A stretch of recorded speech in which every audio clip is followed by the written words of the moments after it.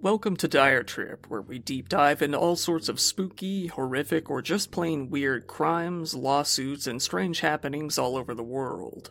Without further ado, let's get into today's story.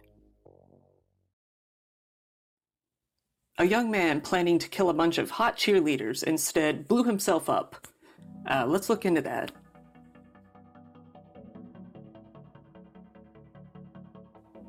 In June of 2020, a man walked into a health clinic in Richlands, a small town in Virginia. He was bleeding profusely from his hands. Or should I say, hand. His left hand was completely missing. The other was so terribly mangled that it wasn't even clear that he was missing a few fingers until he received an X-ray.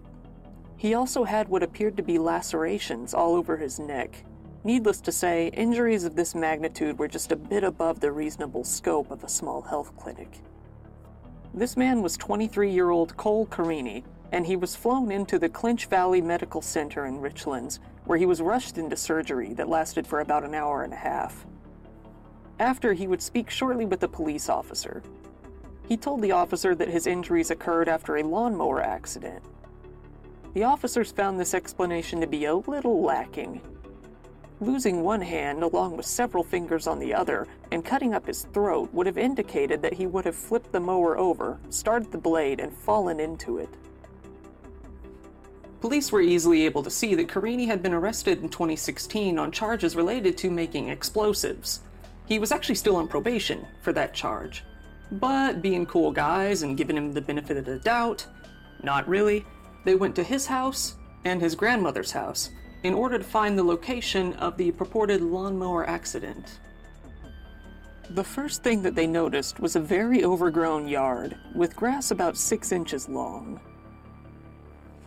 Now, this doesn't necessarily mean Carini was lying. I mean, he could have gotten injured while trying to start the lawnmower and not have actually gotten anything done.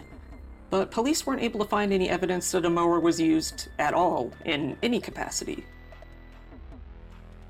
What they did find, however, was evidence of an explosion, with a trail of blood, starting at a minivan outside, leading up to the front door and continuing into the bedroom. Now, an explosion would have explained away Carini's injuries much better than a lawnmower mishap would have. Following the trail of blood into the bedroom, police found a plastic bottle containing triacetone tripexaride, a chemical that's often used for crude, improvised explosive devices. The plastic of the container was punctured and peeled outwards, consistent with an explosion. Nearby was a box of old, rusty nails, something that could be used as shrapnel within these devices. Finding these two items raised suspicions even further, to say the least. Near the window, there was a cut-up t-shirt, consistent with the pattern of wounds that Carini had suffered. Police would soon find even more compelling evidence when they looked up. All the way up. On the ceiling was a large amount of what appeared to be blood, along with chunks of flesh-colored, flesh chunks. Some sort of, probably human creature blew up here. Outside, at Carini's grandmother's house, from the railroad tracks behind the house, they noticed a surveillance system, empty chemical containers similar to the previous one, loose wires, PVC pipes, cords, cables, and a small crater of loose soil, consistent with a small explosion near the shed. The police also spoke with a couple of his grandmother's neighbors who would go on to say that they would hear loud bangs and pops all throughout the day fairly often. One neighbor even speculated that Carini was firing off a rifle in his shed, for some reason. This gave police probable cause to search the grandmother's shed on the property. Inside, they found coffee filters. While normally this would be simple enough, these filters contained a sort of crystallized residue. Along with this, they found electronics, such as switches, and containers of yet more unidentified chemical fluids. But it was within a nearby pile of crumpled-up papers that the cops would find their most concrete evidence. What you could argue was basically in the form of confessions. These trashed papers contained what basically amounted to a manifesto, one that Carini intended to release along with a terrorist attack that he had been slowly piecing together and preparing for. In these papers, which I'm going to refer to as his letters, Carini referenced how he would walk through the mall, concealing deadly weapons in his jacket while he gawked at attractive women. He felt slighted by these women. Carini is what they would refer to on the internet as an incel, and I'm willing to bet a lot of you already probably know what an incel is, but just because it's necessary to comprehend the rest of the story, let's go over it a little bit. Incel is a shortening of the term involuntary celibate. Put simply, someone who is unable to find a partner for intercourse, but not due to a lack of trying. They are people who simply can't find a sex partner, for one of any multitude of reasons. Most of these incels are men, and a very vocal chunk of this crowd openly develops a hatred of women in general. Now, not all incels are like this. I mean, some are just simply guys who don't get any. I mean, not all of them hate women.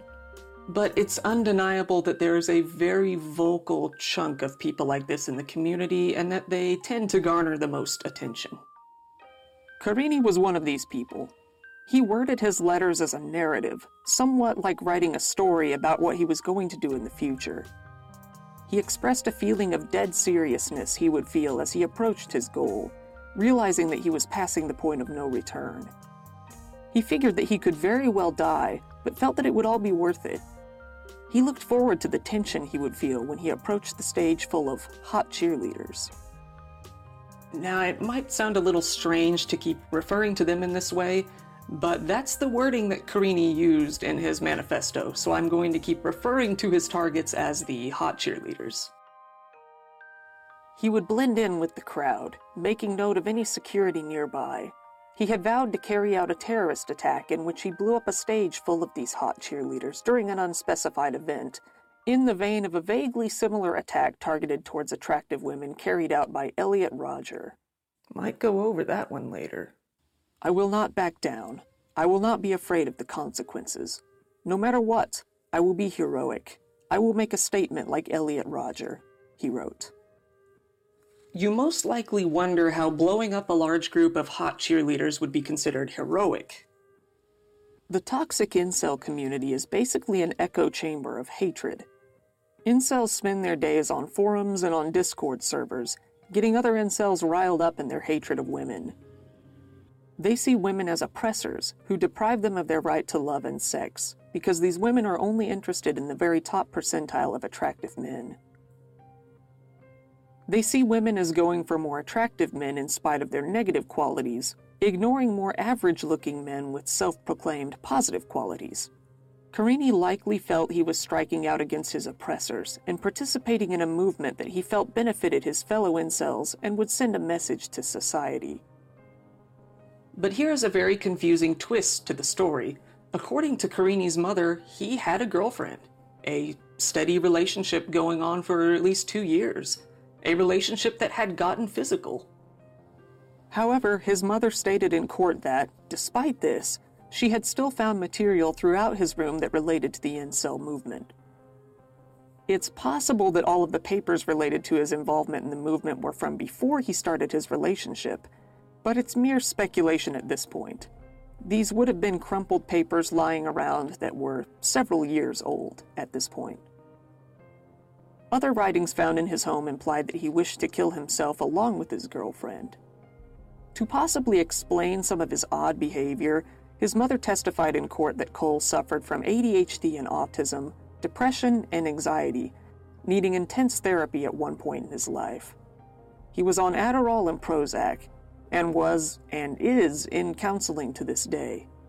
He had a very low self-worth, something very common within the incel movement. He had also been on meth at one point in his life, but his mother claimed that he no longer was at the time of this incident. Needless to say, the general public would never look at Carini in a positive light. He was an extremist, a terrorist, plotting mass murder. It took the police over 40 hours to make sure that they had removed all of the dangerous, explosive material from the home. They further had to block the nearby roads and railroad tracks as they shipped out the material. The police confronted him with all of this. He denied everything, claiming that the lawnmower had flipped over while he was mowing and that he had fallen into it. He denied owning any explosive materials or materials related to making explosives. Confronted with all of the evidence, he admitted his guilt. Just kidding. He stuck with the lawnmower story, telling the police those blades were spinning so fast it acted like a bomb. I'm not even joking. Carini was charged with lying to the police, given the mountain of evidence all throughout his car, his home, and his grandmother's shed. So, in the end, he failed in his quest for incel martyrdom. He lost a hand and several other fingers, and will likely end up with a hefty prison term. When his family was reached out to, his brother responded, "My family is trusting in God and godly people. Please pray for my brother. Thank you." In December of 2020, Carini pled guilty to one count of owning an unregistered explosive device. He now faces a maximum sentence of 10 years in prison and a $250,000 fine. He now uses a prosthetic hand to the best of his ability. It's unknown when he will be released. His lawyer refuses to comment. He's effectively given himself a lifetime punishment of his own, losing his hands and all. As ironic as all of this is, and as easy as it is to make fun of him, I don't really know if we should. Carini will get what's coming to him, and in a way he already has. What he did was obviously stupid, and what he planned was undoubtedly disgusting, but I think that mocking him, overall, will only contribute to the incel issue. They already feel that the whole world is out to get them, and making fun of Carini will likely only add fuel to the fire and give them the validation that they're seeking. People like Cole Carini are sadly probably already too far gone.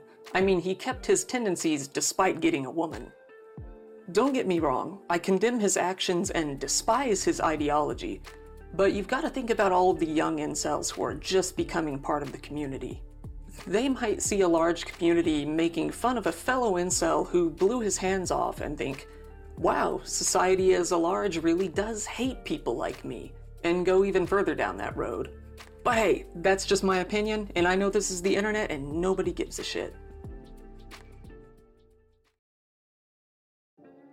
Once again, this has been your host, Kyle. Thank you very much for listening to today's podcast episode.